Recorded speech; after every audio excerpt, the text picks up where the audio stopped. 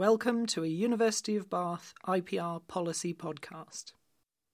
Welcome everybody on behalf of the Institute for Policy Research here at the University. I'm Nick Pearce, I'm the Director of the Institute. In our work we focus on research in our doctoral programmes and our events on major public policy issues and challenges, some of which the Vice-Chancellor referred to in her opening remarks, and none perhaps are more important than climate change. So we are delighted that Professor Barrett is here not just to receive his honorary doctorate, but to lecture us on how to and how not to save the planet. And I think it's particularly appropriate that we're here to discuss and debate those issues this week when it's been confirmed that the Paris Climate Change Agreement has come into legal force, or will come into legal force on the 4th of November, with enough countries now having ratified it that it will become legally binding. So a very important moment for us to debate and discuss when these kinds of international cooperation agreements do and don't work. Professor Barrett.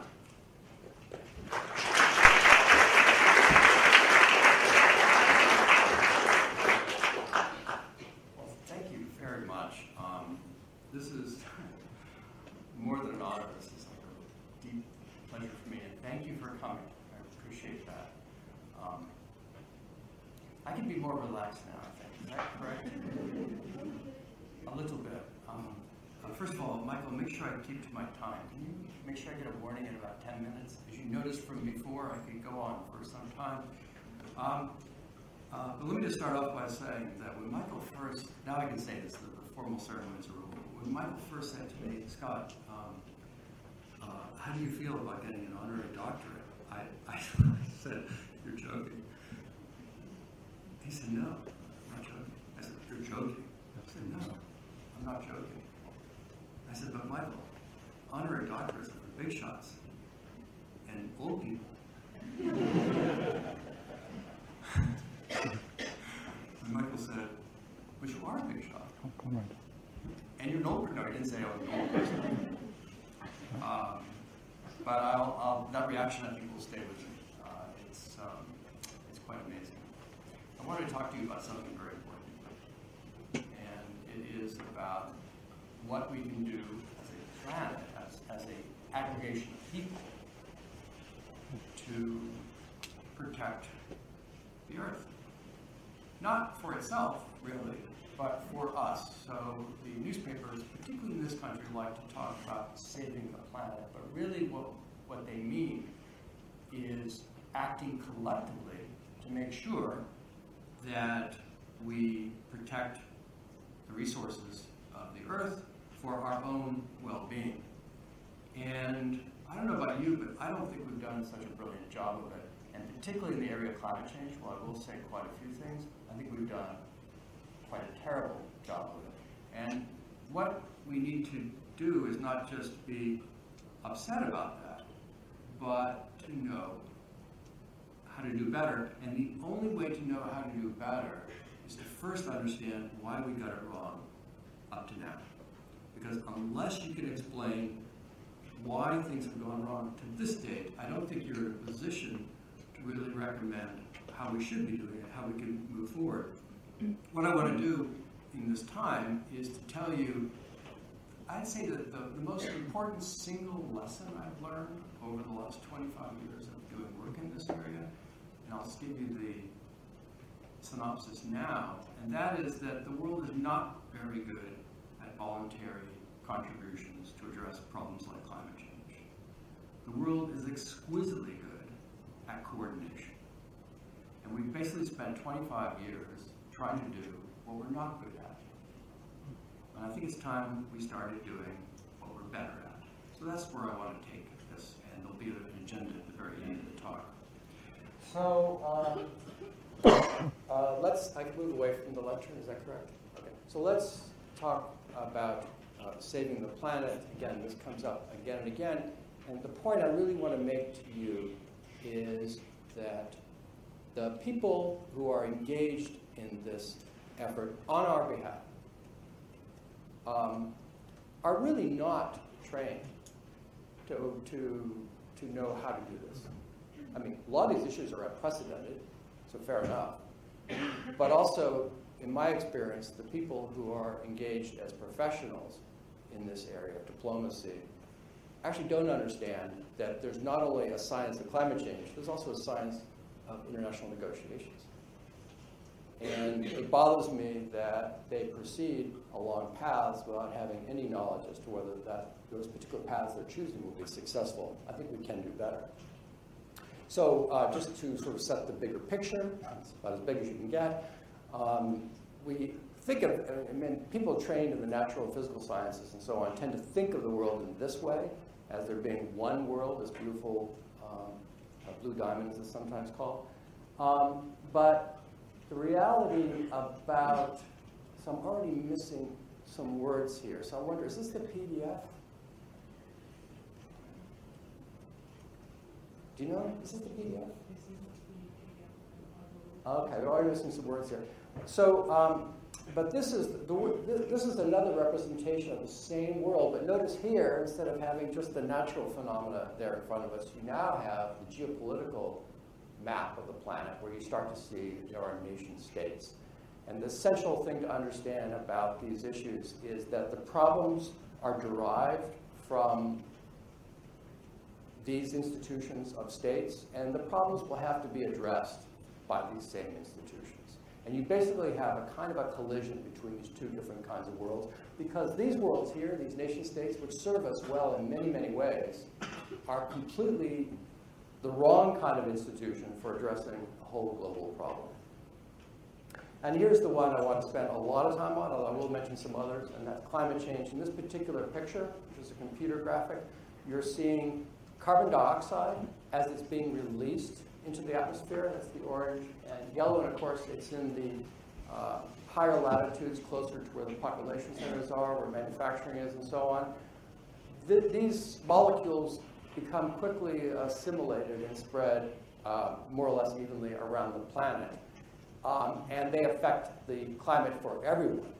So individuals like us and countries cause emissions to be entered into the environment, but all countries and all people everywhere and in the future will be affected by those decisions. So this is what I want to understand. You know, if I were an expert on wildebeest, I'd show you a photograph of wildebeest. Well, I'm interested in these people and what they do, about the negotiations. And the way I tend to think about them is that they're playing a game. This particular picture, I think, comes from a James Bond movie. I'm afraid I don't get out very much, so I don't know, but I believe it's from James. So basically, I want to go back and forth between this. And this picture here is an abstraction of the picture we saw before. So the way to understand the negotiations is not to get too close to them and stay there, but rather to pull back, to think abstractly, and then go back in and see if you can understand things better. And I think one clear way to understand this is to play a game. So I don't have the time to play a game with you, but I'll tell you about a game I've played hundreds of times, literally. And imagine that I've given each of you two playing cards, a red card and a black card. So everyone has two playing cards. Everyone knows that everyone has two playing cards. And you must hand back to me one of your cards. Now, which card do you hand back to me? That's up to you, but you should know the consequences. And the consequences are, if you keep your red card, you gain 5 pounds. And you get 1 pound for every red card handed in by anyone. Now, if I played this game with you for real, what do you think would happen? I know you're a special audience, of course. Goes without saying.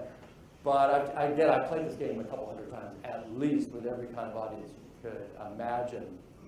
Real negotiators, only environmentalists, only economists, only people from West Africa, and so on. And the results qualitatively are always the same. Some people hand in their red cards, and some people don't. And that the ratio of people handing in the red cards tends to be between 1/3 and 2/3. Okay.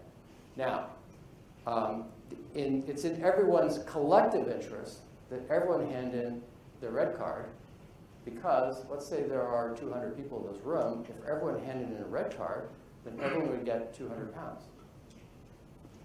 But there's a tendency for people to want to hold on to the red cards because no matter what everyone else does, you're always 5 pounds ahead if you keep your red card. So the outcome could be that everyone gets 5 pounds because they held on to the red card, when it would have been possible for everyone to get 200 pounds.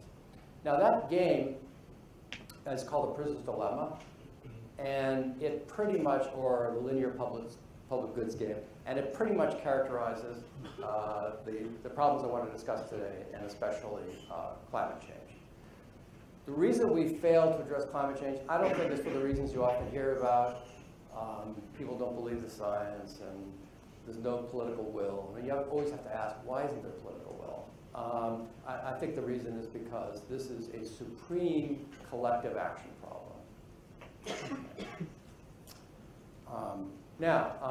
This is as technical as I'm going to get, but I do want you to look at this picture because it's a graphical representation. We're at university, so I should do this. I'm obligated to do this. This is a graphical representation of the game we just played. Here I'm assuming that I didn't know the turnout would be so great, so I assumed 100 people. And what you have here are the number of the other people who hand in their red cards, okay, on the horizontal axis.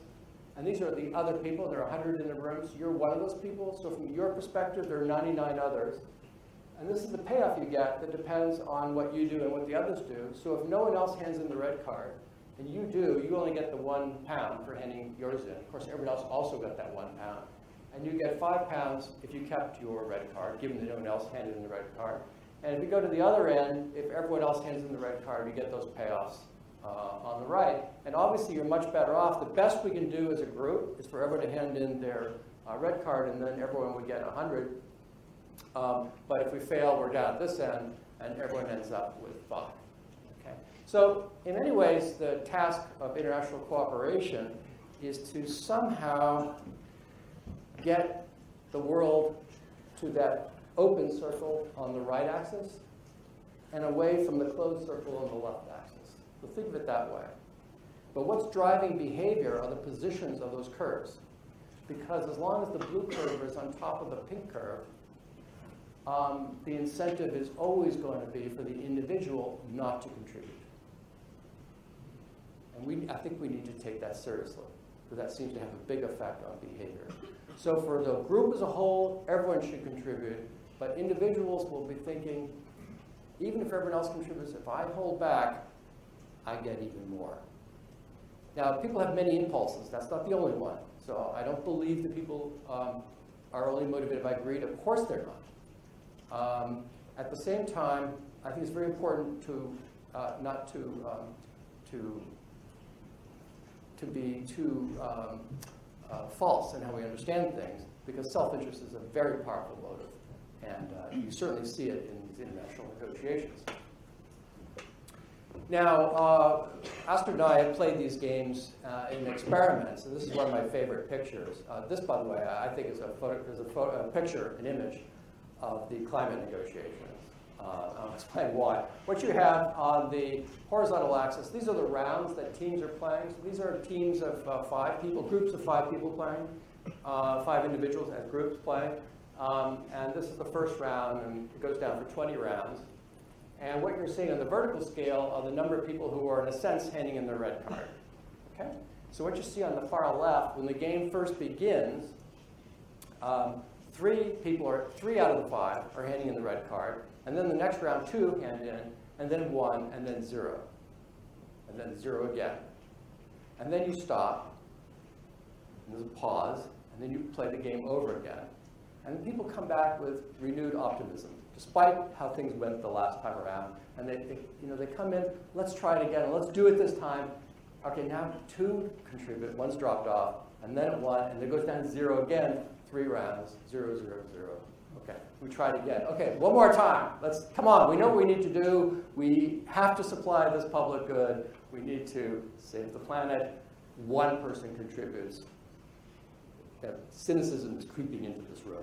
You can just feel it, right? You know how it goes. And then 0, 0, 0. And when you get to the last one, they get to try again. No one contributes. And now everyone is deflated. And this pretty much is how I've understood the climate negotiations. I think it's followed that kind of pattern. Every time we start anew, there's an excitement. We can do it. All we have to do is try again and be a little more determined. And no, we have a hard time getting off the ground. Now, why is that? Well, when you look at people like us, one thing we find in experiments, I say we, I mean Astrid and people in that area, is that some of us are what are called conditional cooperators. Altruism is actually fairly rare, quite rare. But many people are conditional cooperators, meaning that they're willing to contribute provided others contribute. And that's really quite important to them. So the reason you tend to get quite a few people contributing at first is that a number of people are conditional cooperators. That's shown again and again and again in experiments. But what happens over time is that cooperation falls. One reason it falls is that people tend not to contribute one for one. In other words, suppose that we're playing with many cards and the average of all of you contributed 5. Now, if I were a free rider, I contribute 0, but as a conditional cooperator, I might respond with to your 5 with 4. And imagine we're all doing that. So no matter what all of us does on average, each of us the next round does a little less, and then a little less, and then a little less. That puts you down in this, like this. The other thing that drives behavior are the number of free riders, the people who don't contribute anything. And they really bring down morale. So they just bring the whole thing down very rapidly. These things tend to show up again and again in experiments, and I think they show up again and again in international negotiations. So there's a picture of Sisyphus. The errand is a bit like Sisyphus, his assignment to push this boulder up the mountain. And of course, as soon as he gets to the top, it rolls down again. He has to go and do it over and over again. That's kind of how I've understood the effort of cooperation in these situations and in the negotiations. Now, what helps? Well, communication helps, but it tends not to have a persistent effect of helping. So it helps, but isn't enough. And the one thing that international negotiators do and are good at is communicating. They talk a lot, as you probably noticed, but that's not enough. Something that helps are punishments. Punishments meaning that if others, let's say the free riders don't contribute, maybe the conditional cooperators can punish them. And if the free riders know that they'll be punished, maybe they'll modify their behavior, even if they're still interested only in their own self-interest, and contribute. But what tends to happen is the punishments are effective only if they're very efficient, meaning that it costs the person I'm punishing or the country I'm punishing a lot more than it costs me to impose the punishment. Because if the punishment hurts me a lot, I'm going to be less inclined to want to do it. I get emotional. I will do it sometimes, for sure. We're all like that, I think. But it's harder to do it when it's going to cost me a lot, and I know it's not going to cost the other person or the other country that much. So that's one of the things. Another thing is that in these experiments, people actually have to punish in order for behavior to change. And when you punish, you're actually bringing down the payoffs. So when we played this card game in the room could potentially, the room, let's say the one on the screen with 100 people could potentially get 100 euros each. Well, if we're punishing each other, we're not going to get that. We might be down to 40 or 50 or something like that, or even worse. And finally, if you allow everyone to retaliate, what can happen is different players are punishing, and you can even have the free riders punishing the conditional cooperators early, just to sort of warn them, don't punish the free riders later on. And so you get a lot of punishment going all over the place. And that starts to approach Thomas Hobbes' idea of what society might be like without a sovereign. So this image here is from Hobbes' famous book, Leviathan, and he says that the way to address these kinds of problems, these public good problem, collective action problem, a sovereign is needed to keep people in awe and tie them by fear of punishment to the performance of their covenants. So the covenants are the agreements they enter into for mutual gain and to make sure that people fulfill those pledges, those undertakings. They would be punished if they didn't, and that would in fact give them the real incentive to behave well. And this idea found favor with Garrett Hardin, who wrote a very famous article published in Science in 1968 called The Tragedy of the Commons. in which he said the tragedy of the commons requires mutual coercion. So coercion is about punishment, mutually agreed upon. So now he's thinking about how we arrive at decisions as a collective by the majority of the people affected. So he's actually pointing towards democracy as a remedy for this. He very much follows on Hobbes. Now, Elinor Ostrom, who won the Nobel Prize in Economics some years ago, the first woman and also a political scientist, she's famous for her work showing that people, at least in smaller groups and in local communities, can cooperate. And in fact, she has argued that cooperation at that level is better than having the sovereign come in with threats of punishment and so on.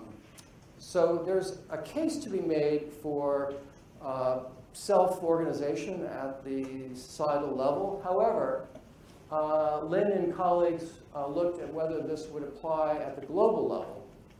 She said, well, there are three reasons why it's more difficult. One is scale. There are a lot more people. It's true there are, of course, more people, but people are aggregated, and we actually have governments to negotiate on our behalf. So I'm not sure at that level whether the number is that unusual. We have around 200 countries today. Diversity, this is obviously very important. Cultural diversity can decrease the likelihood of finding shared or common ground. And if the world if people have very different values, they perceive things very differently, then this is always going to be a block. That's a big problem for the world right now, these differences. And finally, and most importantly, and what I want to focus on is the law. Basic collection of choice rule for global resource management is voluntary assent to negotiated treaties. Like, this is fundamental. Even if you sort out the other problems, you still have this one. Now, what sovereignty means at the global level, countries have sovereignty under international law, which almost means that they can act as they please. It's not quite that, but it almost means that. It does mean there is no world government. Now, you can have very rare instances in which the UN Security Council will take measures that are legally binding upon all members of the United Nations. But this is very extraordinary, and more importantly, it only will have full effect if the Security Council, and especially the Permanent Five, are willing to enforce those resolutions. And in the past, that's where the weakness is shown. If you look at international organizations, they rarely, very rarely, make decisions by majority. It's not like a democracy. That the rule that tends to dominate is that you want something like a consensus. For example, all decisions by NATO, there is never a vote taken. They're all undertaken by consensus. And finally, and most importantly, participation is voluntary, meaning that if you don't like what the group is doing, you can just walk away. You wouldn't know anything about that in this country, would you? But that has always been the case. Even if it doesn't happen, the threat that it might happen is always there.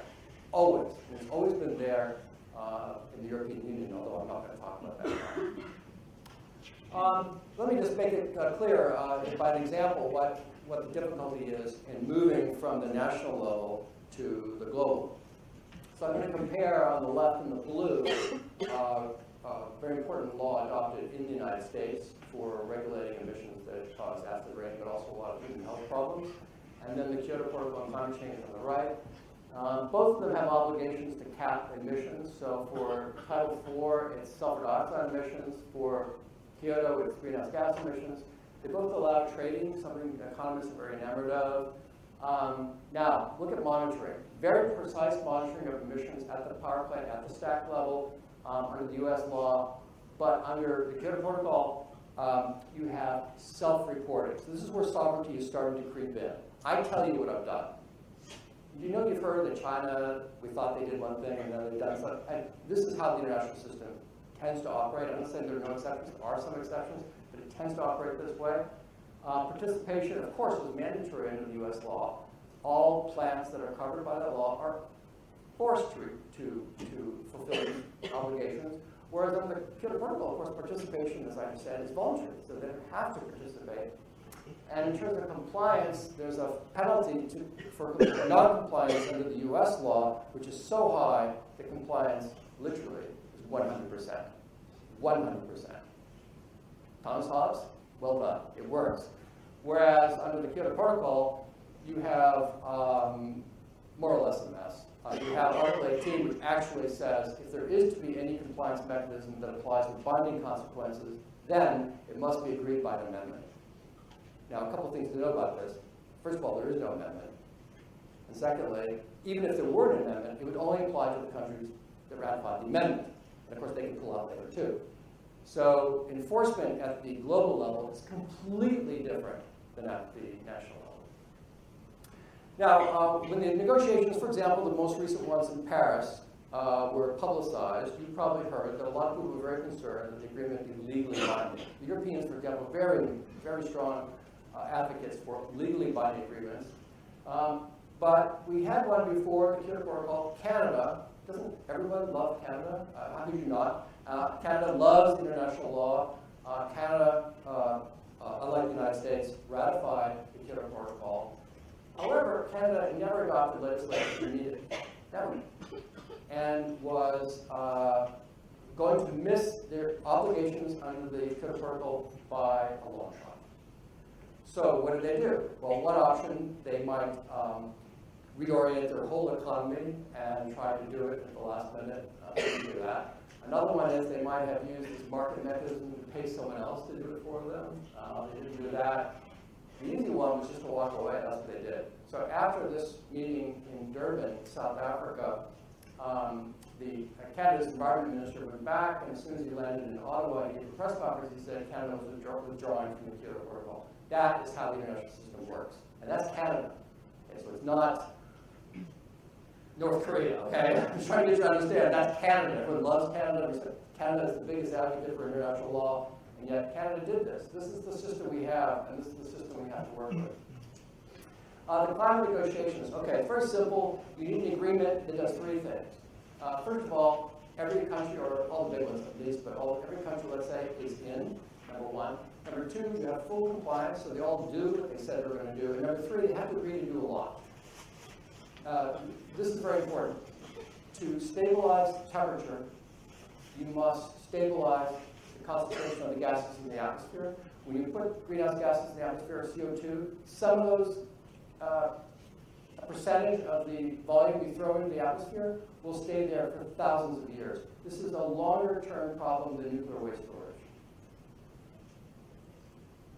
I'm pausing because people really have to understand how great this challenge is. So you ultimately need to stabilize the climate. You ultimately need to bring emissions towards zero. There are a couple other things you do I'll talk about later, but you ultimately need to bring emissions towards zero. This is completely without precedent. You have to reorient the entire global energy system, which basically means the entire global economic system. We've never done anything like that. Okay? We're going to do it for a collective purpose, the card game, not just because it's in our self-interest. That would be easy to do. It's not the Industrial Revolution. This is one that we need to cultivate and develop, and that's what's so hard about it. So that's what we have to do. If you look at the climate agreements, the first one, the Framework Convention on Climate Change, 1992, that one, everyone's in the agreement, full participation, they all complied, but that's because the agreement doesn't require them to do anything. Okay. The Kyoto Protocol. Now that Kyoto Protocol asks countries to do something. Not actually an awful lot, but they asked some countries to do some things, and you can see what happened. The United States didn't ratify, Canada did, and then pulled out, and actually since then it's disintegrated more. Even Japan just walked away. Russia, New Zealand, okay. And that's because it did require that something be done, but it provided no means for enforcement. Copenhagen, what they were going to do was they were going to do Kyoto, and then they were going to really do it. I mean, they were like, take this thing that wasn't working, and they were going to make it even bigger. Wow, not surprising, that was not going to work. And then they tried to get it in Paris. Now, in Paris, what you have, you'll have something close to full participation, if not actually full participation. You won't have to worry about compliance because there is no compliance. They agreed that from the beginning, except for very minor measures, that the obligations the countries have put forward are voluntary, and that's the way the whole agreement was established in the beginning.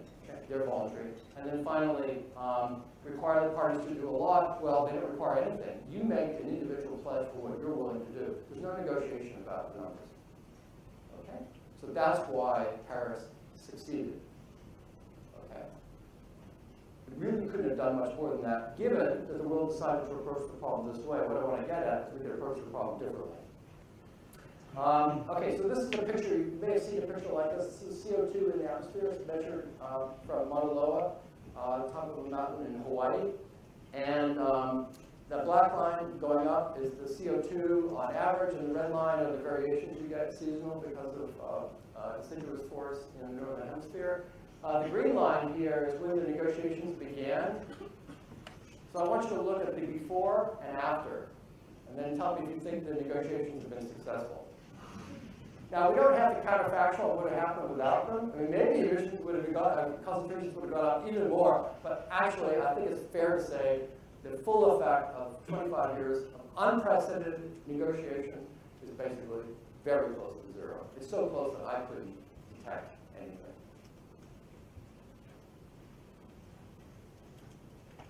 And yet, we claim success.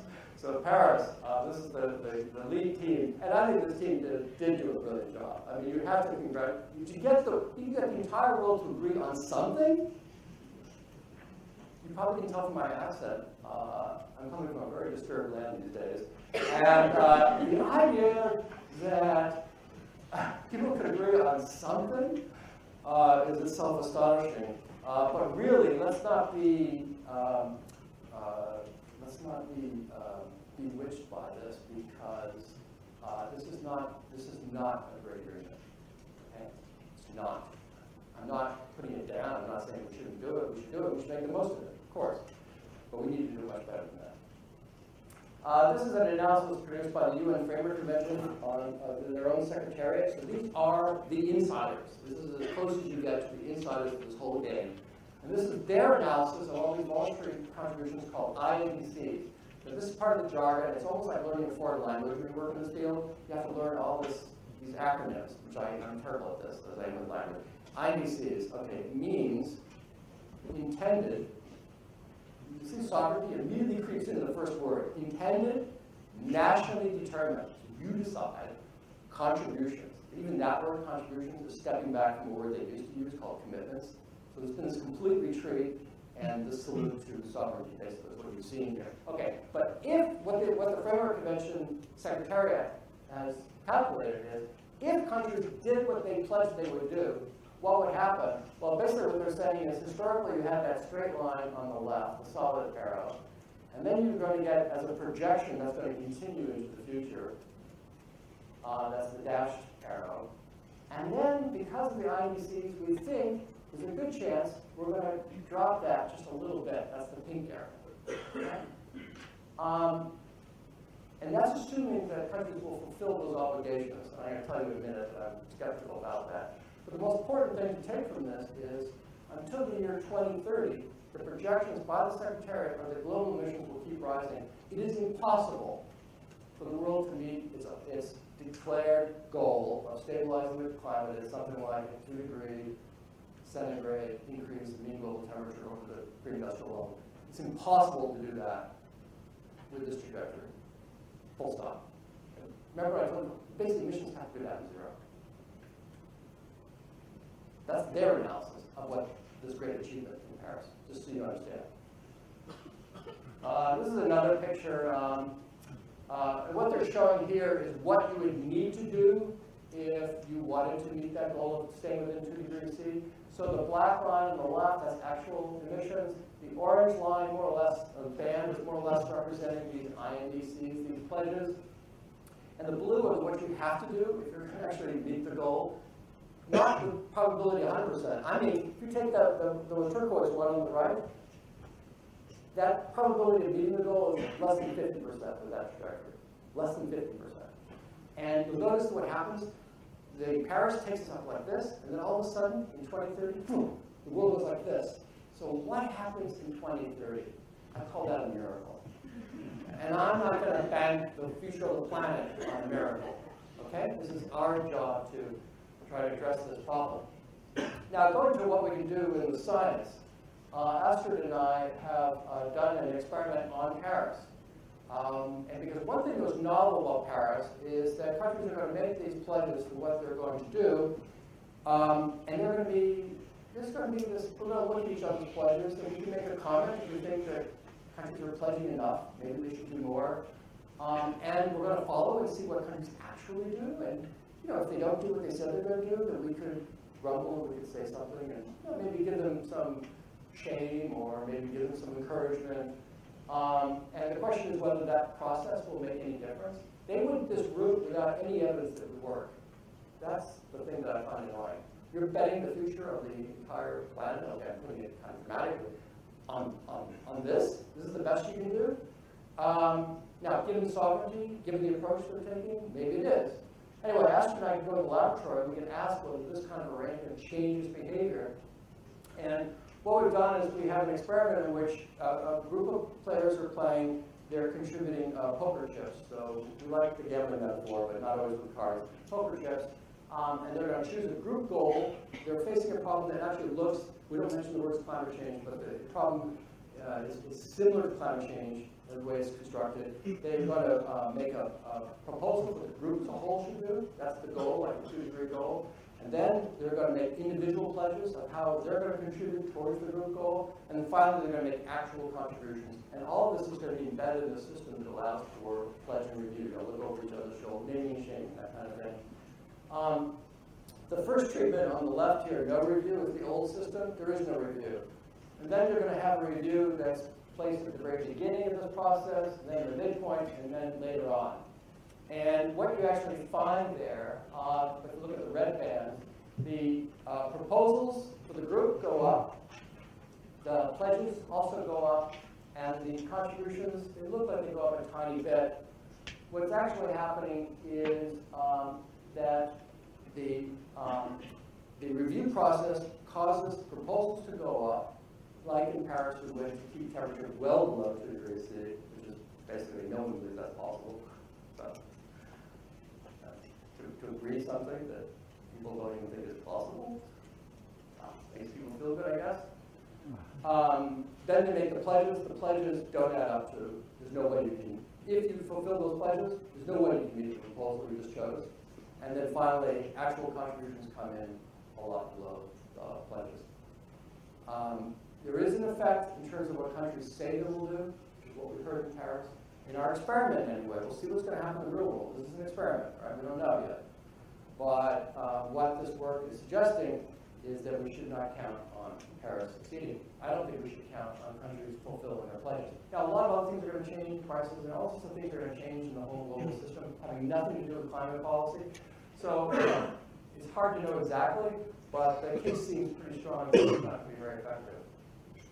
But there have been successes. I mean, you come here just completely to be depressed, right? I said how to, not just not how not to save the world. There have been successes. So then the question is, why? This man, good-looking man, should be very famous, I think. His name is Ali Mau. And he is the last man on the planet Earth to have endemic smallpox. And he became infected with smallpox in the autumn of 1977. And once it was discovered, he tried to hide, but once it was discovered that he was infected, the authorities, taking Hobbes's advice, vaccinated people who had come in contact with him that they knew about, and then people who had come in contact with the people who had come in contact with him, and so on and so forth in these kind of concentric circles. And because they did that, they were able to get rid of this virus everywhere on the planet, except in a few laboratories. Okay? And today, at least as far as we know, smallpox only exists in 2 laboratories. I think this is probably the greatest achievement of cooperation in human history. Because of this, millions of people, their lives have been saved, and the vaccine that we used to protect against smallpox was a dangerous vaccine. It was expensive, but also killed 1 out of 1 million people. You couldn't use it very safely with people who had immunity disorders. and so on. So the world is much, much, much better off for this. Now, why did this succeed? Michael pointed to this in his remarks earlier. Well, normally what a country will want to do is it will want to have a public health policy. You know the problems in this country about the MMR vaccine. You really get a feeling there for how the state is trying to get people to get vaccinated for the benefit of everyone. But if you don't see the disease around, as an individual, you think, why should I bother? Because maybe there is a risk, and I don't like shots anyway. So you pull back a little bit, and that's what allows the disease to persist. So this payoff in the blue shows you what a country gets when it just adopts its normal public health policies. The pink one, which is lower, requires much stronger action, which is to get rid of the disease entirely just within the country.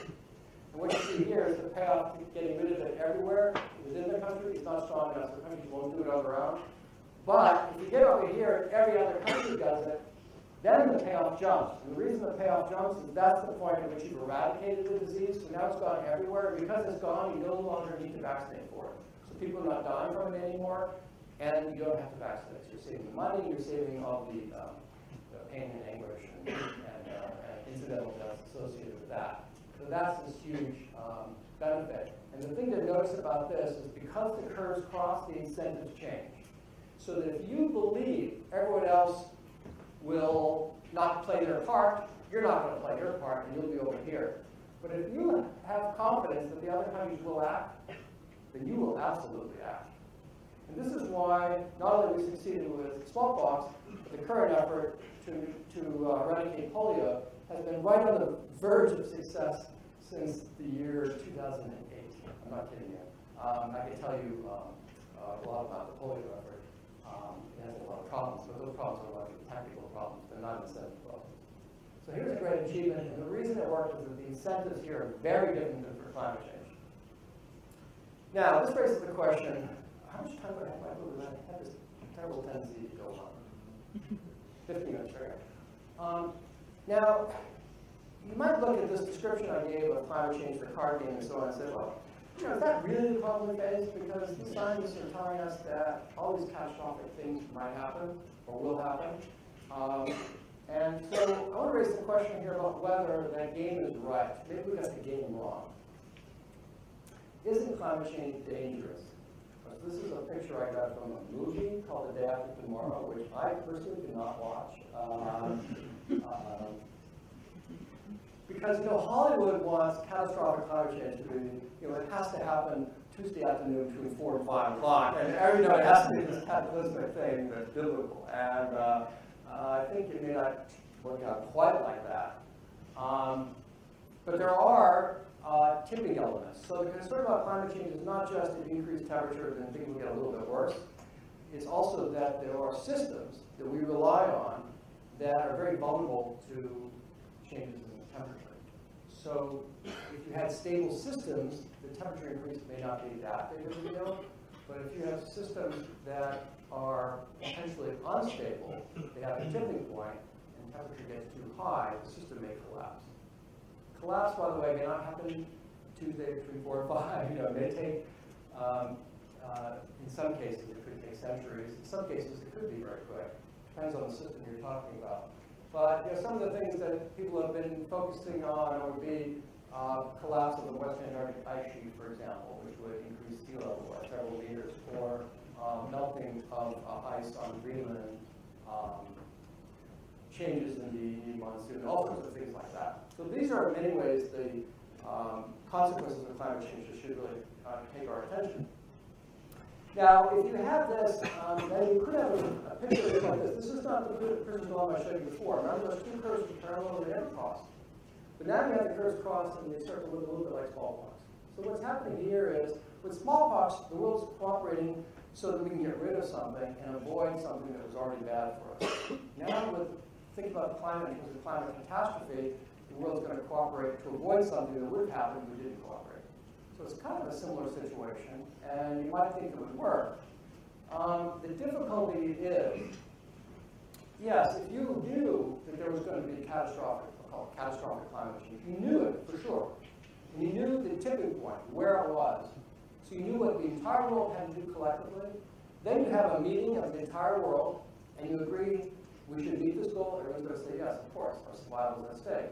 Now we're going to allocate the responsibility for fulfilling this goal. There'll be some kind of complaints. I don't think very much. I think they will agree. And then countries will just go off and do it because everyone knows everyone has a strong interest in doing it. I'm very confident this arrangement will work. However, the problem with climate change is that all these fears I've described are correct. That's how we understand the science of climate change. And yet, the threshold is uncertain. And that is part of the science, too. And uncertainty about the threshold makes things very, very difficult.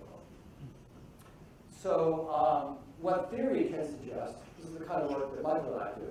This is theory. So we scribble a lot of pieces of paper, these elegant models. We think they're elegant, probably they're weird, but we think they're elegant. We're mesmerized by them.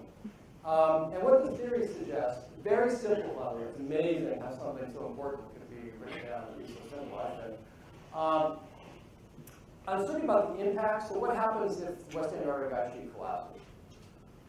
The consequences going to be huge for us or not so great? Can we adapt? All those kinds of questions. The expected value, what you think is going to happen, matters, but the uncertainty around it doesn't matter at all. That's what the theory predicts. It doesn't matter at all. Whereas, where the threshold is that would trigger this catastrophe, that matters. That's crucial. If the threshold is certain, we'll get our act together, we'll avoid a catastrophe. We'll do it. Think about how the world organized to fight World War II. That's where the whole idea of the United Nations came from. And that was a successful effort. So the world can cooperate if the imperative is overwhelming. But with what the theory predicts with threshold uncertainty is that you're back to the prisoner's dilemma game. So if you have certainty, you have a coordination game, which is like the smallpox example, which we did well, right? So that's a good thing for us. In a way, catastrophe is good for us because it'll get us to take things seriously. Mother Nature is doing the enforcing. That's the cool thing about that. But if you have threshold uncertainty, the theory prediction is a dilemma, and then we're in a situation where we want to do even more than before, because now we're worried about these tipping elements, and yet we're unable to do it. We can't change our behavior. So we feel even worse. And Astrid and I did an experiment. And what you have, we did an experiment with groups of 10, and there were 10 groups playing each what's called a treatment. So here you have certainty about everything. Here you have uncertainty about the impact, which I told you shouldn't matter according to the theory. Here you have uncertainty about the threshold, which I told you was crucial. And here you have uncertainty about the impact and the threshold. Okay? Now what you see is because these colors are the same and these colors are the same, that the uncertainty about the impact really doesn't matter. The experiment shows that. The theory is right. That's pretty cool. Okay?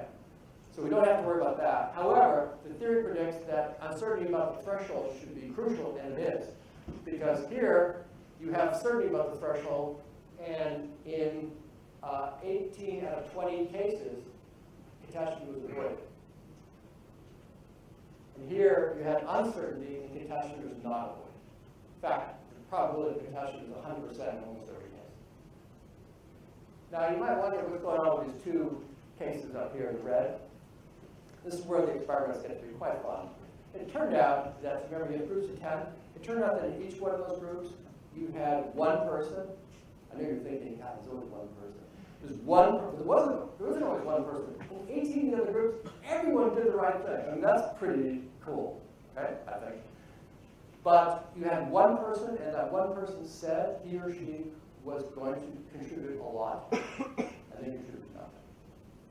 And I can guarantee you that those people would have felt bad about it afterwards because they lost out. Of course, their peers lost out too, but they lost out. I make a bet they would sort themselves out pretty quickly. What I'm trying to get you to see is that 2 people have 200 misbehaved. And in my experience with human beings, that's a pretty good ratio. So this idea of facing a catastrophe, if the threshold is certain, is very powerful for changing how people behave. Very powerful. Okay? But unfortunately, the science of this problem means the thresholds are uncertain, and we're in that red territory. So with that prisoner's dilemma game, don't take it literally, but as a description of the problem we face, I think it comes pretty close to the characterization. Now, eradication, the problem was intrinsically a coordination game. It wasn't as if countries had to decide it was. Nature told us it was. You had to get rid of the disease in every single country in order to eradicate it globally. It had to be done that way. The threshold was certain, by the way. You had to have 0 cases.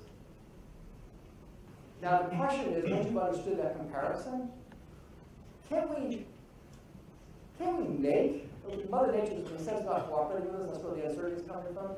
Can we make our own coordination hearing? So this is the idea of strategy, which is how I think we need to think about this problem. Now, I'm going to explain the strategy. I want you to know, before I show it to you, that I'm not proposing this. Okay, so when you see it, this man is crazy. I'm not proposing this, but this is an intellectual exercise. We're at the university here, and this is for getting us to think. Okay, so here's the proposal. I don't know if you know the movie, Dr. Strangelove. The movie, which I won't make any comments about contemporary politics. But anyway, this is the idea that it belongs to Herman Kahn and Thomas Schelling, who I mentioned before, is also involved in this movie, believe it or not. The guy is to use strategy to make the world safer with nuclear weapons. This is the thought experiment for climate change. What my proposal is, it's built on this idea of mutually assured destruction, is we're going to connect all the nuclear warheads in the world to a computer that's taking readings from Mauna Loa. I showed you Mauna Loa before. The readings today are over 400 parts per million. So let's give us enough time to sort ourselves out. And let's say we want to cap it at 500, okay? So it'll give us a little time for it. And we're going to program the computers. So when Mauna Loa, the computer's there, read CO2 in the atmosphere at 500 parts per million, all of the nuclear warheads will be detonated. And none of this can be changed. Once it's programmed, it can never be changed. Now, if that were the case, my question to you is, do you think we would then reorganize the global economic system, the energy system, to avoid catastrophe? I've asked this question to other groups, and people are sometimes very skeptical. I'm pretty confident we'd do it. I mean, I'd say at least 198 out of 200 would be the ratio. I think we'd do it. I'm pretty confident we'd do it. And the reason is we know the threshold is 500, it's certain, and it is truly catastrophic. So we would get it back together. But of course, I'm not proposing this, and nor it turns out that Herman Kahn never proposed that, even though he's sometimes attributed, the proposal is sometimes attributed to him. But it does raise our imaginations to ask the question, is there an acceptable strategy that we could adopt that would have an effect to change our behavior? Because we're changing, not ourselves, we're changing the game, and by doing so, we change how we want to behave. So here's another problem, another beautiful problem. I should mention, by the way, I'm thanking people today. One person I've learned a lot from is someone named D.A. Henderson, who led the smallpox eradication effort, who died a few months ago. He gave me an incredible amount of his time so that I could understand how that whole process worked. And on the ozone layer, I not only speak with my peers in the academic world, but also practitioners, and Richard Benedict, who was the chief U.S. negotiator. I spent a lot of time with him to try to understand how the reality of all this works. This is the latest picture of the ozone layer. It was taken on October 9th. And you can see the hole over Antarctica. It is getting smaller now. It is getting smaller.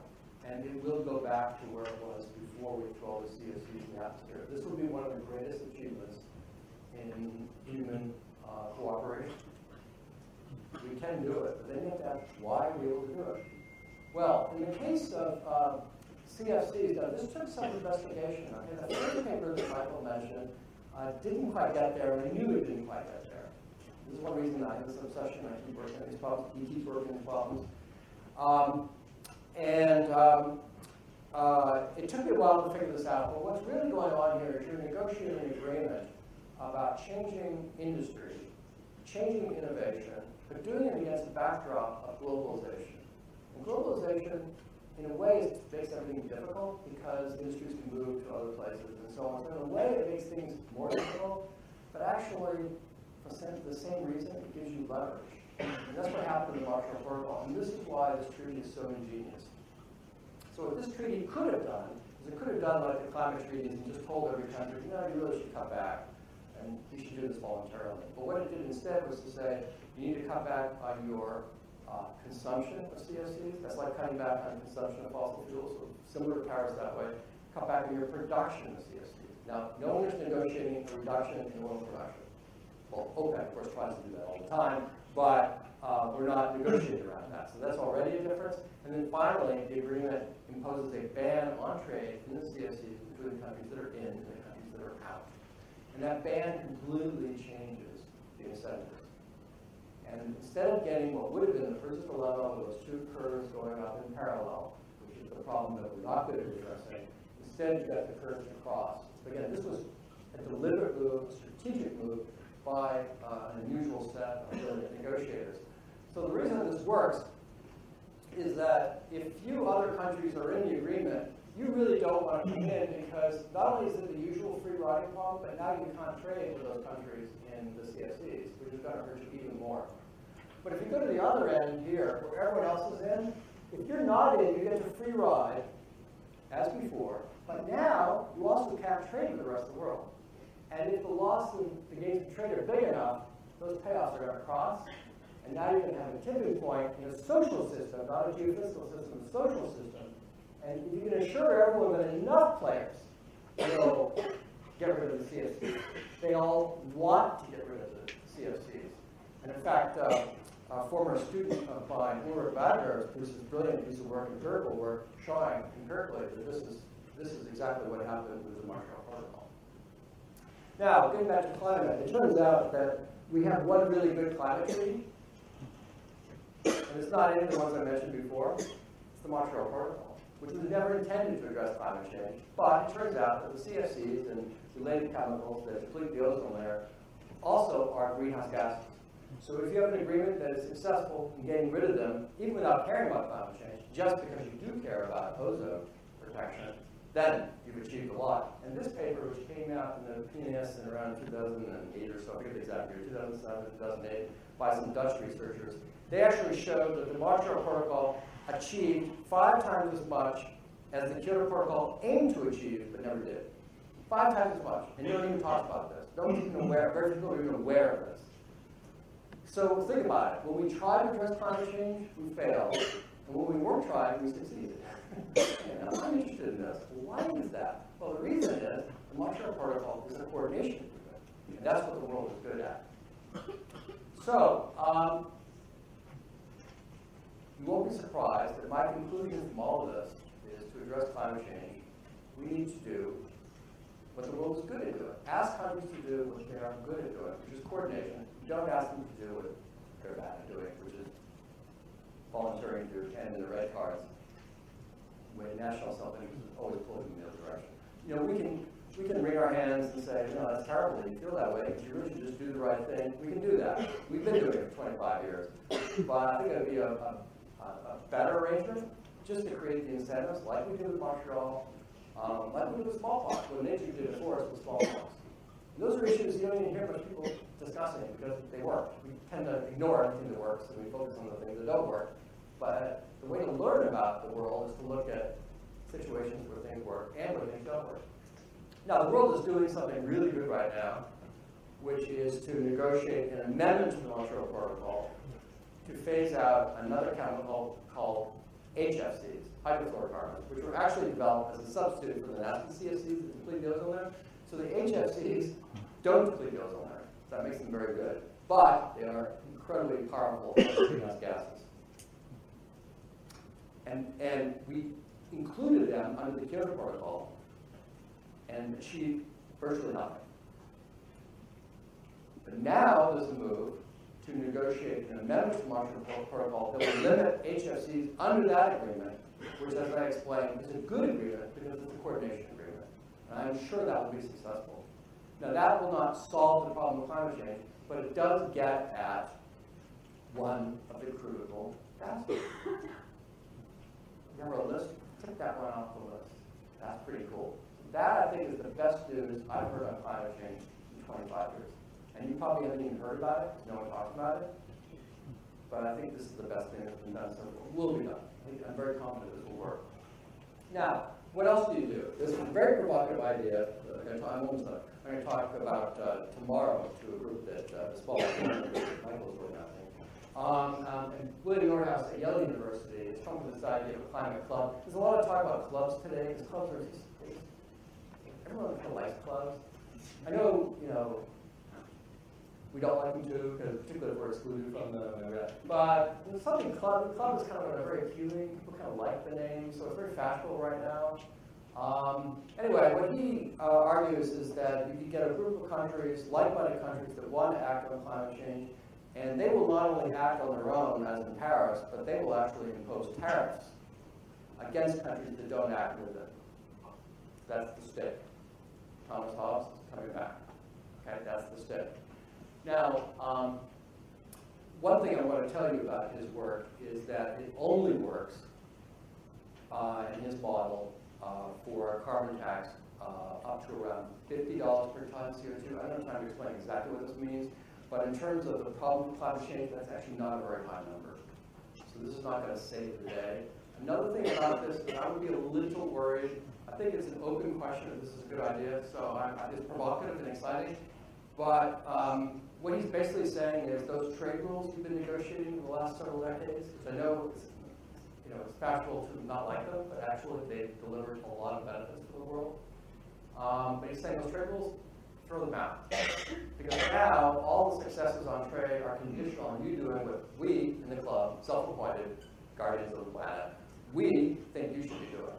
And I think that that's a very provocative move and could bring about retaliation. And in his model, he assumes there is no retaliation. Well, models can be very careful because an assumption like that could turn out to be very important. But I do think that even leaving that provocative idea aside, there are other things we can do that are much more straightforward and less risky in a sense. And what we basically need are a lot of agreements. So we get this new one on Montreal Protocol. We need agreements on things like international aviation, international shipping, the way we manufacture aluminum, steel, and cement, on electric cars, on having more of a global grid for electricity distribution. All of these things would help or exploit this possibility for coordination. Maybe the questions I can explain a little bit more what I mean by that. But that's a very different approach that we've taken so far. The nice thing about Paris is we can continue with Paris. Paris will have its followers, but you can do other things on the side, just like we're doing the Montreal Protocol Amendment right now. We do all these other agreements, and we should be pursuing them right now. I think it's a priority. And finally, going back to the seriousness of this problem, if you really believe that global mean temperature change should be limited to something like 2 degrees, or even 3 degrees, or the way we're going, even 4 degrees, then I think we need to think about different technologies. And it's not that the solutions are to be found in technologies, it's that we will behave differently as a group. That game we played will change as the technologies have different properties. So it's not only nature, but it's also the technologies themselves. Now, one idea that I think deserves more attention than it's been getting up to now is something called carbon geoengineering, which is not the scary geoengineering they heard about. I'm going to do that in a second. But this is about you build machines to take CO2 out of the air and then store the CO2 safely someplace, like in rocks. So I have colleagues that do this. They take it out of the air, they can do that, and they can store it in places. They fix it in things like rocks, so it'll never come out again. Nature, by the way, does that. If you wait thousands of years, that CO2 in the atmosphere will eventually be taken out of the rock. Okay? It just takes a long time. In a sense, that's the problem. There's virtually no research being done on this today. I think that's outrageous because this is the only backstop technology we have for dealing with climate change. There should be a program for research. In particular, I believe that if this technology has certain properties, it's possible that this could be a coordination problem. And we'll solve the problem not by changing behavior worldwide, but by building a project, a public project that's big enough that can remove the CO2 from the atmosphere. We don't have to worry so much about behavior. I just think, I'm not an advocate for this. I just think it's outrageous that there's not a serious study being done on this now, and it deserves a lot more attention. And the last one I want to mention is the scary form of geoengineering. You've probably heard of this idea of geoengineering. which is they would do something like throw particles into the atmosphere, stratosphere, to reflect light away from the Earth, and so to cool the Earth to offset the effect of greenhouse gas concentrations. Now, you could do this in modified temperature, and we know that's true because Mother Nature does it through volcanic eruptions. So we know that's true. It's not a substitute for the greenhouse gases in the atmosphere because they have different effects on radiative forces. So it's not as if the global climate will be the same when you do geoengineering as when you deal with the problem properly. Right? The carbon geoengineering is similar because you're taking CO2 out of the atmosphere. On the other hand, I think people should be open to the idea, if you really think catastrophic climate change exists, and you really think we can't go beyond 2 degrees C, and you know that this can be done, and you know it would work, I would like to answer the question as to why we're not looking into this more carefully, because if the day comes when we think something needs to be done, wouldn't it be useful to know whether this would work, what its risks are, and so on? Again, there's kind of a silence around this. I'm not an advocate for this. I don't get out of bed saying, I wish we could do this. I wish we could do things properly, but there are reasons why we're not doing them properly, and I think we have to be open to these other suggestions. This one, as I thought about it more and more, this is almost like science fiction. This is not, straight science, because you're talking about a future world, future people, future governance arrangements, future technology. It's a different kind of thing, and I'm not even sure I'm equipped to think about it very carefully. But I'm guessing that what will happen is instead of there being one global solidarity about flicking a switch, throw particles in the atmosphere, probably what you'll have is many different countries doing many different things. And all of that adding up to deliberate interference, which is on top of our inadvertent interference. People seem to care if it's deliberate or not, but any interference is an interference. And then there will be a need to coordinate around that. And I think if we blind ourselves to this future, we may end up finding ourselves going down a route that we're completely unprepared for. So I'm not suggesting this is any kind of good thing. I'm also not trying to scare you about it. I think there's a lot we don't know. But I think if we don't consider these options, we're also doing the future a disservice. Remember, this problem is going to be with us for millennia. Thank you very much.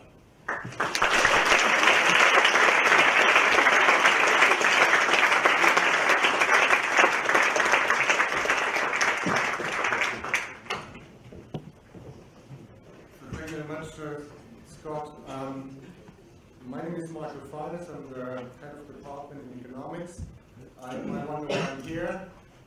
It's because there's not only coordination in this university, there's also cooperation across faculties and disciplines, and that's a joint event, IPR and economics. So we have a little bit of time to take some questions. Who would like to? Yes.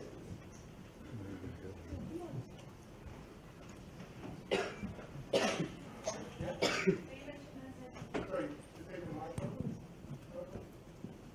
mentioned uncertainty about the threshold of catastrophe being a problem. I wondered whether it's an even more difficult problem than you implied, because the threshold of catastrophe is different for different regions. So there's not even going to be agreement about what that threshold looks like. Yeah, I think you're right. I think that if you try to say, I think the more you look at this, it's very difficult. First of all, you've got these different systems, and they have different points. The uncertainty around it is really quite huge. There's another very interesting paper where scientists who work in the area, who are experts in this, were asked to give their subjective views based on what they know about what tipping points were for particular systems. And there was a lot of us, not about everyone, some like the Greenland, melting ice, people have a lot more confidence around that, but some of the other ones are really quite uncertain. You raised another issue, very, very important, which is in these games I showed you on the board, everyone's symmetric, we're all the same. Of course, we're not all. And one of the problems with climate change is that it will affect different countries differently. And right now, it's probably fair to say that the countries that are the most vulnerable to climate change are the poorest countries that lack the wherewithal not only to develop, but to adapt. The two are almost synonymous.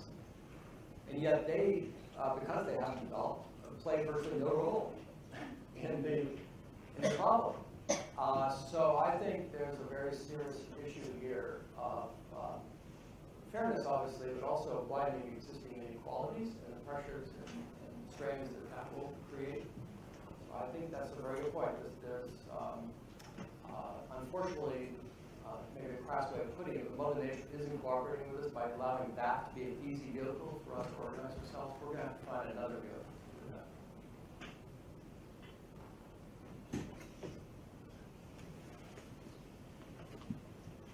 that. First, thank you very much for that. That's fantastic.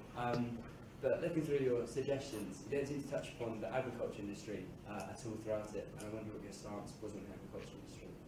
Oh gosh. I don't know a lot. I really won't say very much. I don't know a lot about it. Obviously, quite a lot of emissions come through agriculture.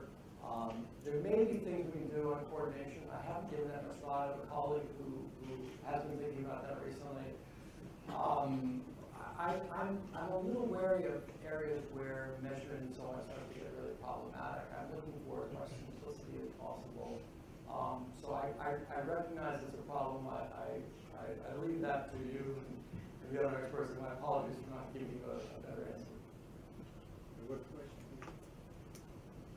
Or unless you meant agriculture being damaged by climate change. The agriculture industry is like the food sector and the agriculture market. Yeah, last thing I do want to say one thing about this that is important, and that is that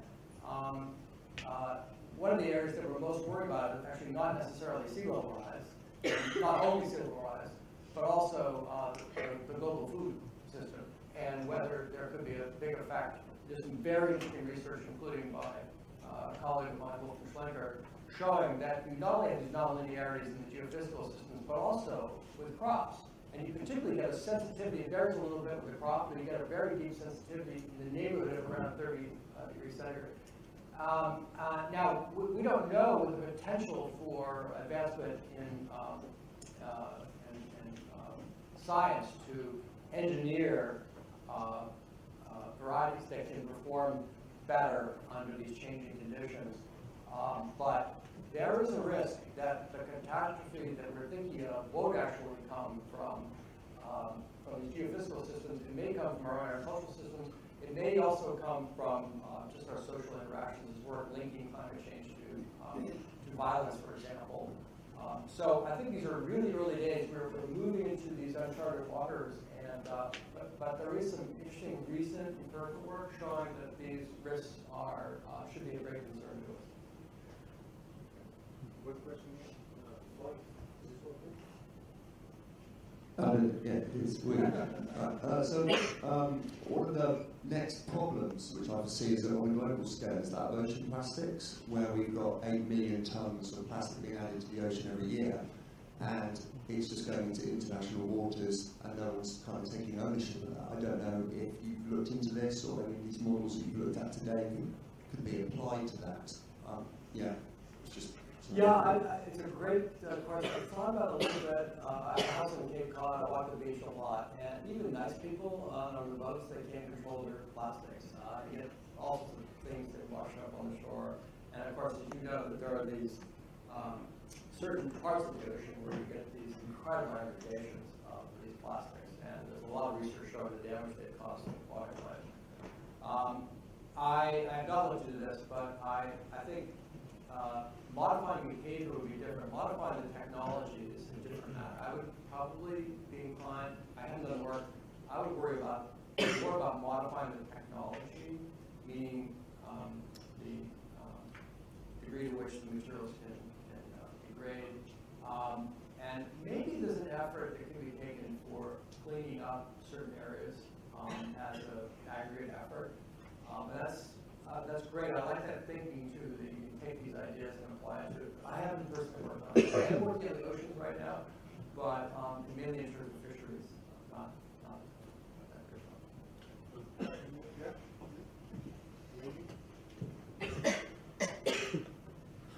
Hi. What was it about the Montreal Protocol that was so successful? Like, why was it a fluke that it was just so good, because if they did it in Montreal, why couldn't they do it again in Paris? Was it a particularly good, like a set of negotiators, or did they not realize that it was going to be so good at the time, so more people agreed for it? Yeah, that's a great question. Now, one thing I'll say is that people have strong views about Montreal. They think it was really easy. And there's this expression, you know, that revolutions, after they occur, look to us as being inevitable, but before they occur, they appear impossible. And I think there's some of that going on, and how people have interpreted Montreal. The circumstances were a little easier than climate change. Okay, maybe a lot easier in many respects. But there was a lot of scientific uncertainty in 1987. There was a lot of opposition by industry. In those ways, similar to climate change, of course, there's a narrower problem. Our whole economic systems are not built on fluorocarbons, so a narrower problem. But I think the genius of Montreal was that it focused on creating these incentives.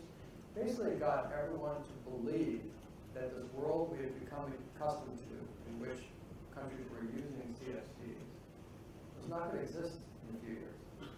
And the future world was going to pay off for the players that developed the substitutes for the CFCs. And once everyone believed that the firms all turned their interest towards the substitutes, not try to make money off of the original CFCs. We've not had that same transformation in our energy systems. And when the system works well, you'll see that kind of transformation. But it wasn't the people. I mentioned Richard Benedict, who was one of the chief negotiators on Montreal. Richard actually advocated for a system very similar to what we have on climate change now. In the late 1980s, right after Montreal. And he admitted to me later, and one of the things I really like about people like that is that you're in a position of having to make decisions. How many of those people ever admit they made a mistake? He admitted to me that was a mistake. He got the strategy wrong. I think the reason they've avoided the same system is partly you really would have to ask fossil fuel producers to stop producing. I mean, tell the Australians stop producing coal. It's at that kind of level.